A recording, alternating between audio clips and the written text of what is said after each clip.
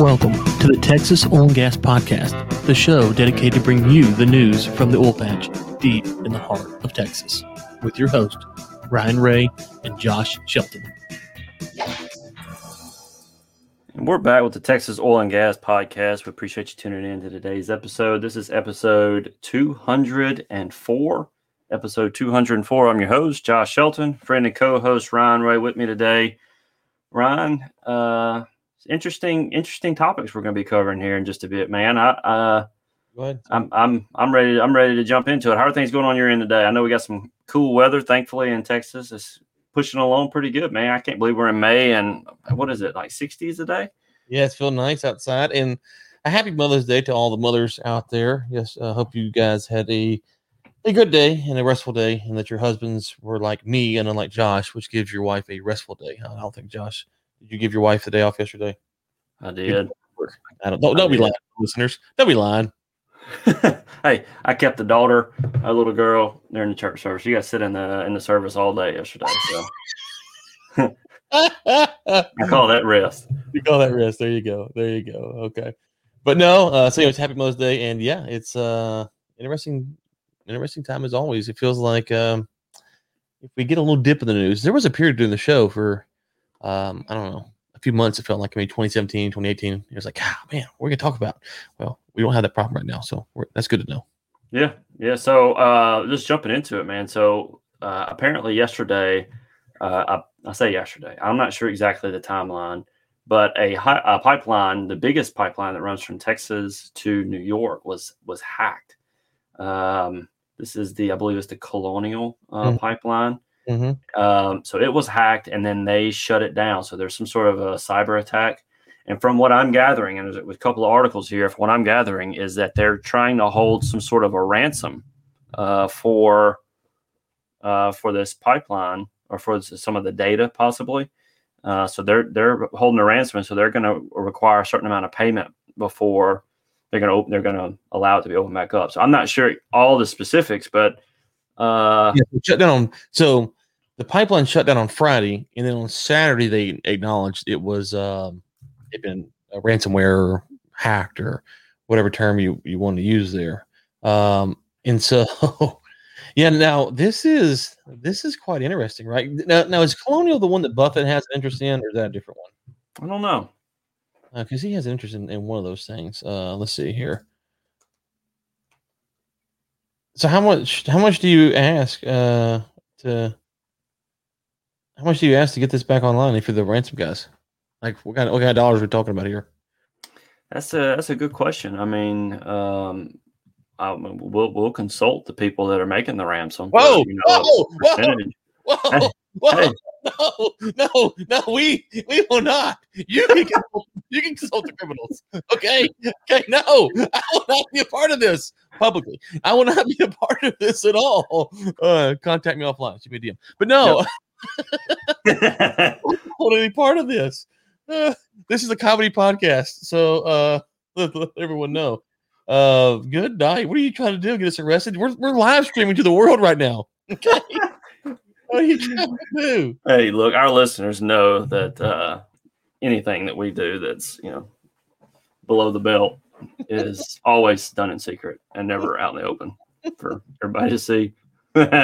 So no, I was gonna be a convicted for a wanted felon on this podcast today. I wouldn't have showed up. Wow. Oh yes, he did. Yes, he did. I did not know he was going there, man. You. Well, neither did I. So right now they're saying that gas prices are gonna start bumping up. So have we seen a tick yet this Monday morning on gas, or just projected gas prices for the week? Yeah. So it's when you look at it, it's I think tomorrow. So this is going to be for diesel, petrol, and jet fuel. I believe are so they carry 2.5 million barrels a day, 45% of the East Coast supply of diesel, petrol, and jet fuel. So I haven't looked at those prices. From what I understand, tomorrow's kind of the big day, right? So this is, of course, unless they sort it out by Tuesday, they're in big trouble. The first areas to be hit would be Atlanta and Tennessee. The domino effect goes up to New York. And, you got to think like this, down here in Texas, where it's coming from, going to the Northeast, you could have the ability to truck it a lot quicker than you can get it up to New York, right? That's what's in a pipeline. And so, I don't know, man. It's weird, and we haven't talked about kind of vandalism on pipelines and stuff. That was kind of a running theme there for a while, where activists were, trying to break in or chain themselves or whatever they're doing back then. This has kind of been that threat that's been looming out there, which is what's going to happen when these guys get hacked. And I think it's concerning, right? I mean, so we need to get IT going. I don't know. I think we got something going on next week, but maybe the week after, get an IT cybersecurity person on to talk about this. But what do you do? And I mean, I'm saying this from a spot of ignorance, because if the FBI can't track down the people, right? What do? Do you pay the ransom? Well, if you pay the ransom, well, now what? They're going to come back at you again. If you don't pay the ransom, though, like I don't know. I'm genuinely curious just how long it takes to track down someone like this, and to get them, and what kind of pinch Colonial's in. Yeah, it's always one of the things I wonder. If you pay the ransom, is it like the movies where they get the money, kill the kid, and then go off in the sunset? Well, that's the other thing, right? Is that who's to say that they're actually going to do? Like right. That's what I'm saying. Yeah. Yeah. No, that's what I'm saying. That's good. What leverage do you have? Yeah. I don't know. Yeah, it's a difficult situation. I'd hate to be in a situation with some of this, and I wonder what sort of data leaks that are maybe associated with that hack. Yeah. I mean, I think this is a story that's going to hopefully will be resolved quickly, but will have lingering implications for some time. And so it says the gang tried to take almost 100 gigabytes of data hostage, threatening to leak it to the internet. And so, so this is all tech stuff. So it feels like there's some data they've gotten, some they haven't, but the pipeline's offline. And so, I don't know. It's the other thing is, and again, this would be a great question. We gotta get an IT guy on maybe the next couple weeks. Is so just something to think about. How do you know? It's like you remember Y2K, right? That was the big deal. How do we know? How do we know? That Y2K is going to work. And so people were trying to put the computers forward and all this stuff, and obviously there's no big deal. But a similar question would be here, right? Is how do you know when you go to hit the restart button that there's not some embedded virus? And I don't think you can run your super anti-spyware on this thing and figure it out. You got to have a little bit more. Yeah, I don't understand enough about any of this to really know how they can best protect it. I mean, I know that this is becoming a major issue. So I'm opening up a business here in Texas, and Google sent me a thing that said that some of my stuff on my account was messing up, and it was because they identified my account as being at high risk, being that I am a business, that I needed to get these things called Titan keys in order for the system to work correctly. So apparently Google is aware of a growing threat that's coming. So they're trying to make it where you have like 2 sets of physical keys along with passwords and phone setups. And so I'm guessing that there's going to have to be some layered security measures, which I'm sure there's some, but I'm not sure. That's the thing. That's the other thing is that when we eventually get to the point that this is resolved, will it be that Colonial had high level security in place and they still hacked it, or would it be that Colonial was behind the times and that's why they got hacked? So a couple comments here, and our guest is here. From Manu, Colonial is getting cyber attack and feds are after John McAfee. This is where we are. That's about right. And then from Joe, do attacks of this scale eventually draw the attention of agencies like the NSA, CIA, etc.? So yeah, I would think so. Obviously, the CIA doesn't do stuff in the U.S. We'll put that in air quotes. But yeah, I mean, obviously the FBI will be involved, and then whatever other government agency that they see fit to handle this. And that's another question, Joe, is where are these attacks originating from, right? Are they originating from overseas actors, or are they in the U.S.? So I think all of that will play in. But okay, so our guest is here. Let me see if I can get him up here on the big screen. There we go. Let me move him over here. Can you hear us, sir? Yes, I can. Thank you. All right. Well, good deal. Okay. So we have on Ian Palmer, or Dr. Palmer. And why don't you introduce yourself to our audience, and we'll get into why we have you on the show today. I'm a petroleum engineer. Originally from Australia. I actually did a PhD in cosmic rays, of all things, and how they travel from the sun to the earth, and came to the U.S. to work in Los Alamos, the National Laboratory in New Mexico.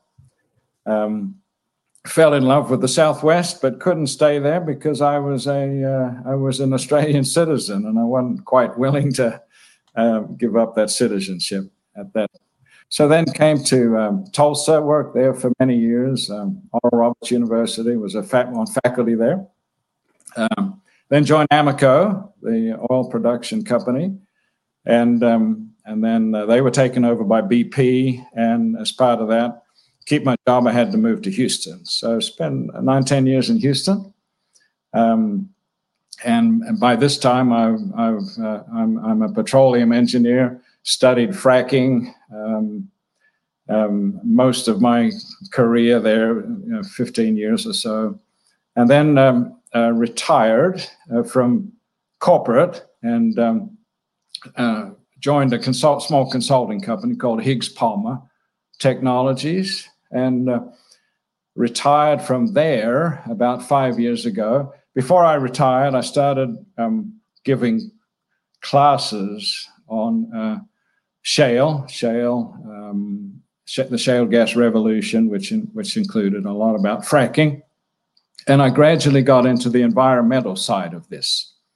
And about that time, earthquakes sprang up in Oklahoma. And nobody knew where they were coming from, but it eventually showed that they were initiated by the oil and gas industry, which is strong in Oklahoma. And so I kind of looked into that, and then I thought I'd write a book. And so I started writing a book, which is called The Shale Controversy. And while I was writing that, I thought, well, a big part of the controversy is now climate change. And so I got pulled into that. I didn't know a lot about it, hadn't thought a lot about it while I was working for oil and gas and fracking. But all of a sudden, I realized that was gaining importance. And so I looked into whether I believed it or not and decided that I did. And then I looked into the consequences for the oil and gas industry. And I discovered some very interesting things in there, a lot of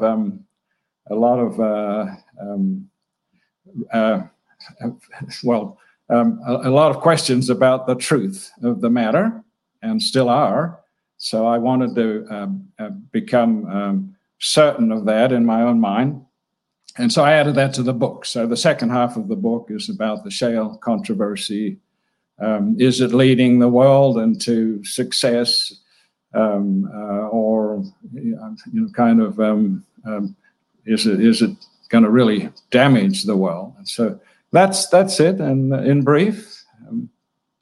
And the book is called The Shale Controversy. Okay, so we'll link to that as well as your website, which is iandexterpalmer.com in the show notes. Okay, so energy independence obviously is a term that's been used. I think it's a debatable term, depending on what you mean by independence.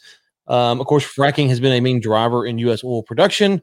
You said you've kind of studied this, Oklahoma, environmental impact. What's kind of your read on fracking, some of the pros, maybe some of the cons, maybe some stuff that generally should be added to the discussion that we're kind of omitting right now?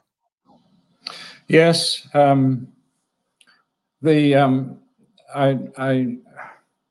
Of course, fracking is the key to the shale revolution. And I'll start with this because the shale revolution's been a wonderful thing for the USA. and it's really only been around for 20 years. It was discovered about the year 2000. And the key technology, there's always been gas in shale. Shale is the most common rock in the Earth's surface. They've always known there's oil and gas there. The flowability or the permeability was so low that it wouldn't come out, even with the kind of fracking techniques that they had back in the year 2000. They discovered, particularly in the Barnett Shale, which is our Fort Worth, that long horizontal wells, and I mean by that 1 to 2 miles long, if fracked many times along their length, and when I say many, I mean up to 40 separate frack operations along this horizontal well. Basically, what fracking does, it cracks up the rock. It creates cracks like you see in the sidewalk or in the roadway. And once an oil or gas molecule gets into a crack, it can flow almost unimpeded to the horizontal well and then to the vertical well and up to the surface. So cracking up the rock, in this case shale rock, was the key, because now molecules of oil and gas could flow to the well in commercial quantities. And so it began in the Barnett Shale, which is a gas basin. And by 2009, it expanded to other basins too. But by 2009, people realized that oil price was higher than gas price. They could make more money producing oil than gas.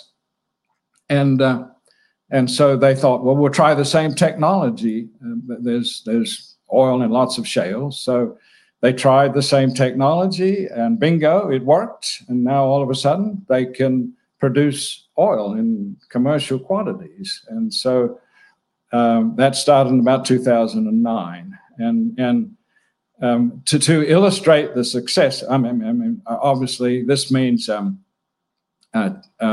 cheap oil for our cars, and cheap heating for our homes, and cheap plastics that are used in the home and the office and the car.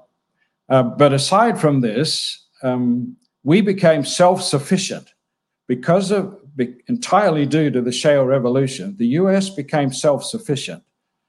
President Bush said we'll never get there. President Obama said we'll never become self-sufficient.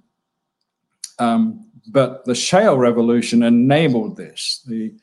For the first time since 1947, the U.S. became self-sufficient. This is the goal of every country in the world, because a successful oil and gas industry gives lots of jobs, but it also lifts millions of people, into the middle class around the world.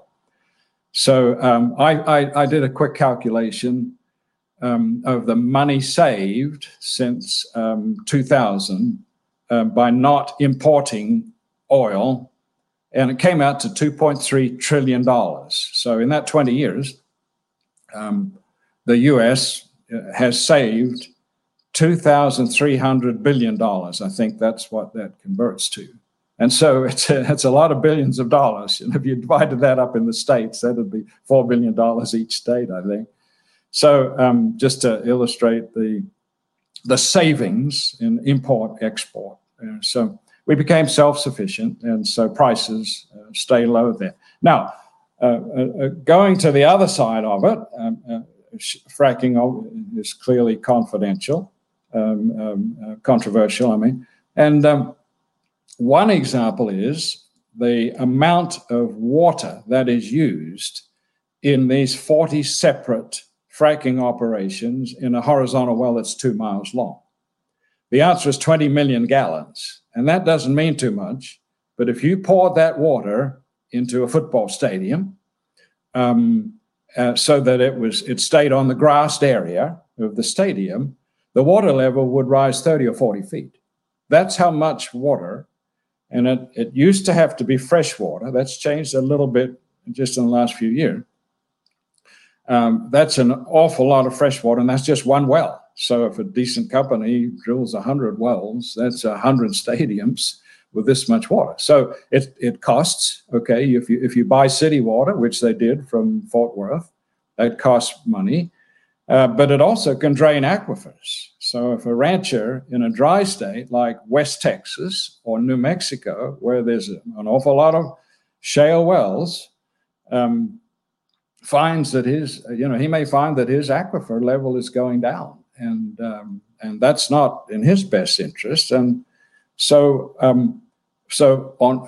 one opinion by ranchers and people like that is that, hey, this is too much water to be used in a high desert or desert type country. On the other hand, in New Mexico, less than 1% of water usage, total water budget, is associated with drilling and fracking of oil wells. So if you look at it from a distance, you say, well, less than 1%. Heck, that's nothing. Agriculture in New Mexico uses 70% of the water, I think. In Pennsylvania, where you've got the famous Marcellus shale, which is a gas shale, that's the biggest gas shale in the USA. Again, it's less than 1% that's used on drilling and fracking. Most of it is, I think,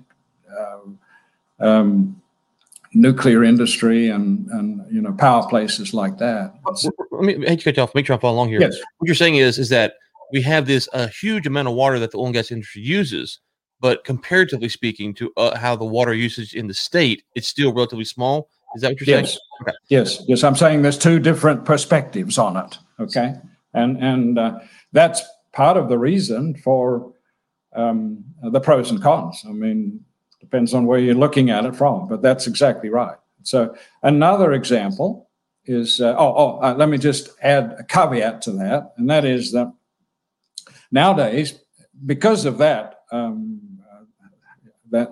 scenario, people have realized that they need to clean up the water that's produced. Okay, so a typical well produces oil or gas or both, and water. Okay, the water that comes up out of the well is called produced water, and it's very often 20 million gallons, the same as what you put in. It's maybe not the same water; it may have come out of the formation, so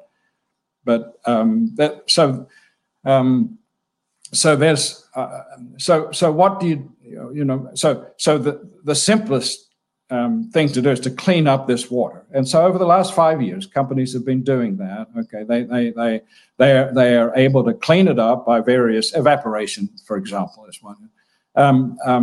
But they also realized that they could. They add a few chemicals to prevent iron settling out on the well. A scale is another one, and to stop the shale from swelling. So they have just a handful of chemicals. There's very few chemicals in there.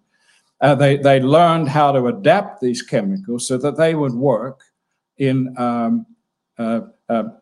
water that had been cleaned up. It didn't require totally fresh water.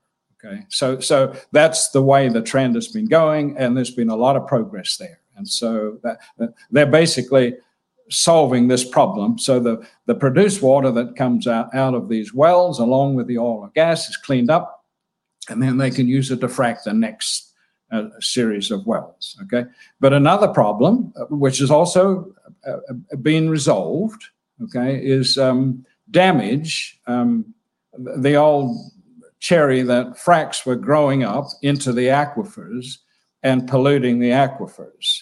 Okay, that's still being used, and I'll explain that. In shale, which is I'll use that, talk about that for the moment. Most of the shale wells go down 5,000 feet. Some of them go down 15,000 feet. So 5,000 feet is 1 mile. 15,000 feet is 3 miles. So they're deep wells. Okay. They're much deeper than aquifers. Aquifers generally lie, the aquifers that people use to feed their cattle and to even, water their gardens and sometimes even to drink, are less than 1,000 feet, less than a fifth of a mile. They've made the industry has made measurements that prove beyond any doubt that fracs do not grow up into the aquifers. Okay, they just don't. They've made measurements that show how far they grow up. They grow up a little ways, but nothing, never that high. Okay, so that clarifies that, but still occasionally aquifers get polluted. And the reason for that is the well integrity. You've got a vertical well drilled down, and then that kicks off into a horizontal well. And that vertical well, the casing is set in a rough-hewn hole that's been drilled, kind of a jagged hole. You have to seal, you cement the casing against the hole. So you pour cement down there, and it comes up, and it seals. It's supposed to seal all the way to the top, so that if the seal is not complete, if there are leaks in that cement, then gas can seep up there. Frac fluid, less likely, but that can seep up there. And so gas can get in the water. This happened in the Marcellus Shale. There was a big row about this 10 years ago. And that was the cause of it, okay? And oil and gas companies now are much more in communication about this. They're more transparent about it now.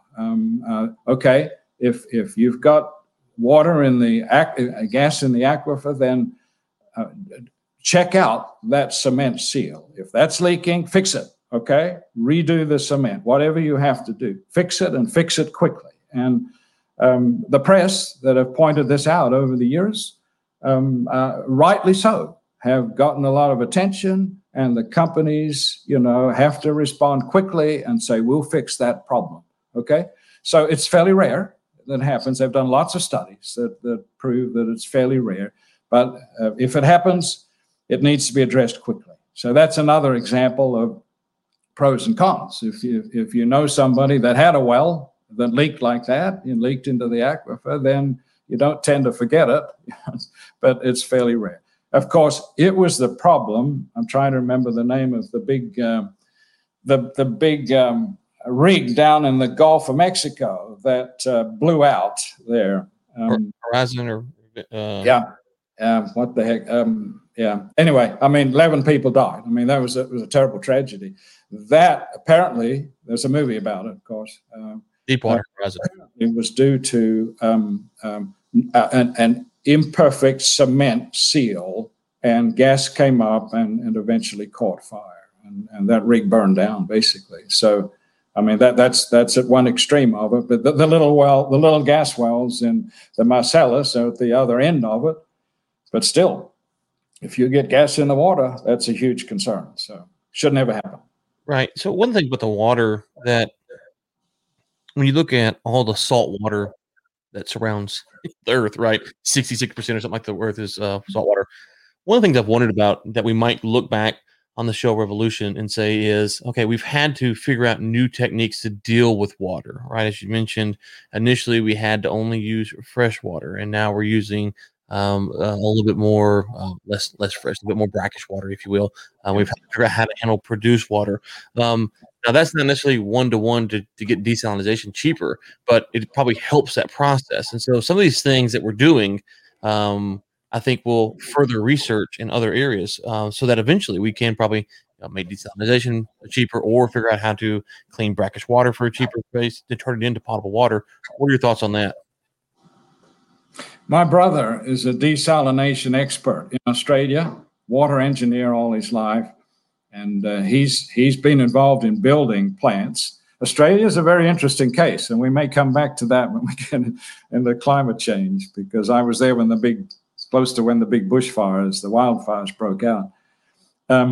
My brother in Adelaide, South Australia, where I'm from, the drought lasted many years, and only towards the end of the drought they decided to build a desal plant. Okay, and it worked fine. It worked great, but of course the drought stopped as soon after they built it. So I think they use it for other purposes now.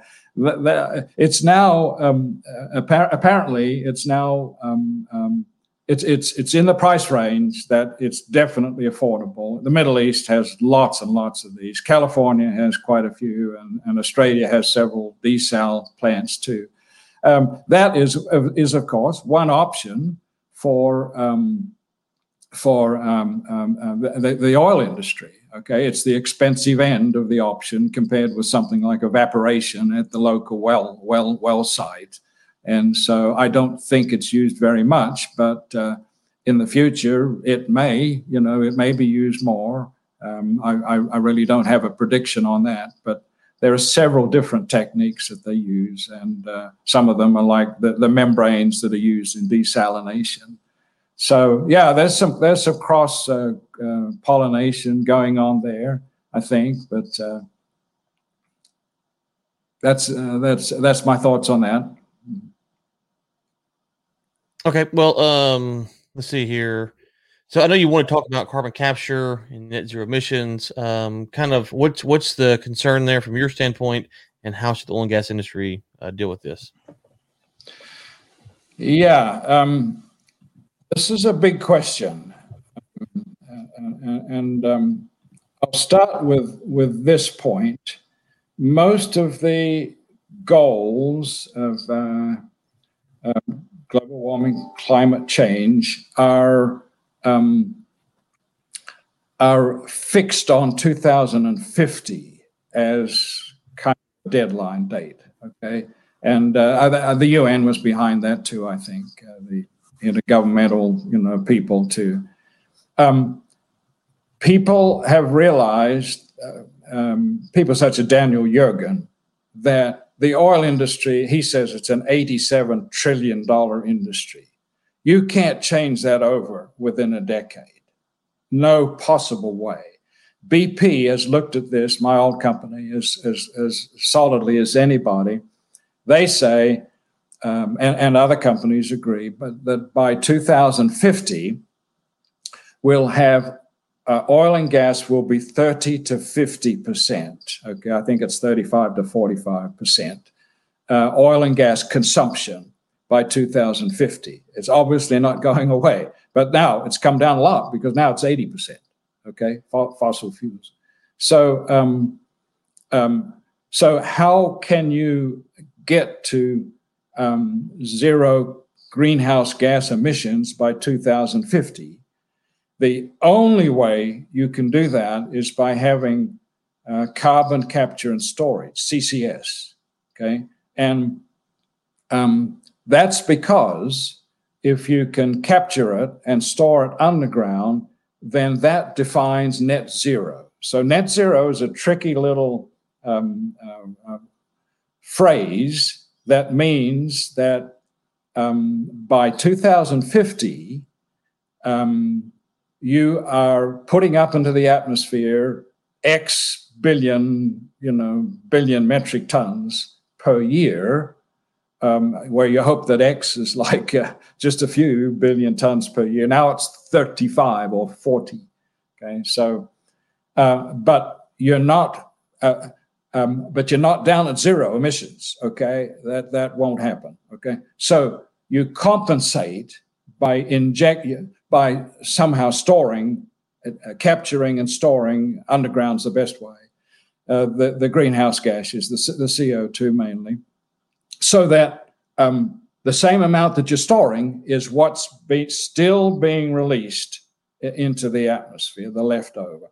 It's the only possible way. Okay, you're never going to get to zero emissions of greenhouse gases by 2050. So carbon capture, the storage part, capturing is hard enough. I mean, you can put special chemicals like amines, which are expensive, in power plants, in the chimneys of power plants, and that can capture, a goodly amount of the CO2 that's from burning coal. Okay, but they're expensive, as I said. What an alternative? Well, that's capturing it. Okay. Now Occidental, which are a very proactive oil company down in the Permian Basin, West Texas and New Mexico, they are they're setting up, I think it's to be built this year, maybe next year, a direct air capture. They've got a bank of fans, huge fans in a huge wall of fans that pull the air in, and in there they capture by probably a chemical means the CO2. And then these guys, Occidental, they know all about injecting CO2 underground. They've been doing that for years. And so they do that. The chairman, Vicki Hollub, is an amazing woman, in my opinion. She says that they're injecting more CO2. They're getting rid of more CO2 every year than Elon Musk is with the new Tesla cars. So that's pretty interesting. But they're proactively really going at that. So back to the second part of it is the storage. Okay, so basically you have two wells. You drill two wells. One into it can be an old oil field. It can be an aquifer. It can be a shale. Okay, so you drill one vertical well down. You inject the CO2 down there, and then a couple of a kilometer away or something, you have a production well. And if you're wanting to produce oil, then you can. I'm ahead of myself. Forget the production well. If you just want to store the carbon, you just inject it down the injection well, and it stays there. There's very, very, very low chance of it leaking out of that where you're injecting it. That's been shown over and over, and so it just stays there and it stores there. Eventually, it joins with the rock. It kind of becomes a part of the rock, chemical reaction, and so it stays there forever. What the oil and gas people have done for decades, and this is key because they know how to do this. They know exactly how to store CO2. They have an injection well and a production well. And so they inject the CO2 in an old oil field. The CO2 mixes with the oil. It kind of lubricates it. It softens it up. The oil flows to the other side of the reservoir and is produced up the production well. And so you're making money, okay? And that's why the oil companies have been doing it. You're making money because you sell the oil, but you're not storing all the CO2. Some of the CO2 is coming out. And so I kept thinking that's a big disadvantage until I found out that 40% of the CO2 stays down there. That's according to Vicki Hollub. So that's why she's been saving a lot of the greenhouse gases. So that's the CCS. Can I add one other thing to that? Yeah, real quick, because we are getting up against our time here. So real quick. Okay. This is pretty key. Okay. If you look at all the old oil fields in the USA, okay, they could inject into them all of the U.S. production, which is 6 billion tons per year. They could take all of that amount if it was set up, and for 23 years. There's an enormous storage potential in the U.S. Okay, so if they had to store only one half of that, they could do that for 46 years, etc. Okay, so there's immense scope for this. Unfortunately, it costs. If you just store it, okay, there's going to have to be carbon pricing or something to from the government set up to do that. Okay, well, we are, as we said, up against the clock here. The book is The Shale Controversy: Will the Shale Revolution Lead the World to Prosperity or Calamity? We will link to that in the show notes, along with your website, which is iandexterpalmer.com. Dr. Palmer, it was a pleasure to have you on today. Thank you so much for your insights, and look to get you on again in the future. Would love to. Thank you for having me. Thanks, okay. Ian. All right, Mr. Shelton, what we got up here to round this out? All right, for the roundup, we have EOG embraces double premium drilling strategy. Take a look at it. It's interesting, some of the strategies they've been doing. And so supposedly on May 7th, they had a earnings report, and they were saying that they're getting some really good results from the strategy they've been employing. We also have Texas lawmakers brace for a war on the oil and gas sector. This is just looking at it from some legal things that Texas has been preparing for. And we have two more. One, I was going to mention this one. Capturing methane from oil and gas operations is doable and profitable. So this is an article from Forbes. If you're interested in stuff like this, it might be something worth taking a look.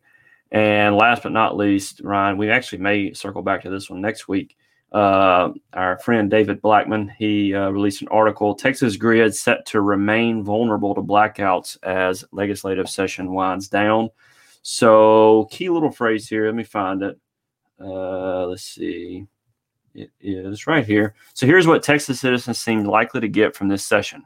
A bailout for the power generators who refused to winterize their plants after the grid failed during the 2011 freeze blackout event, and a bailout for the electric providers who were forced to purchase power from the generators at exorbitant rates during the big freeze.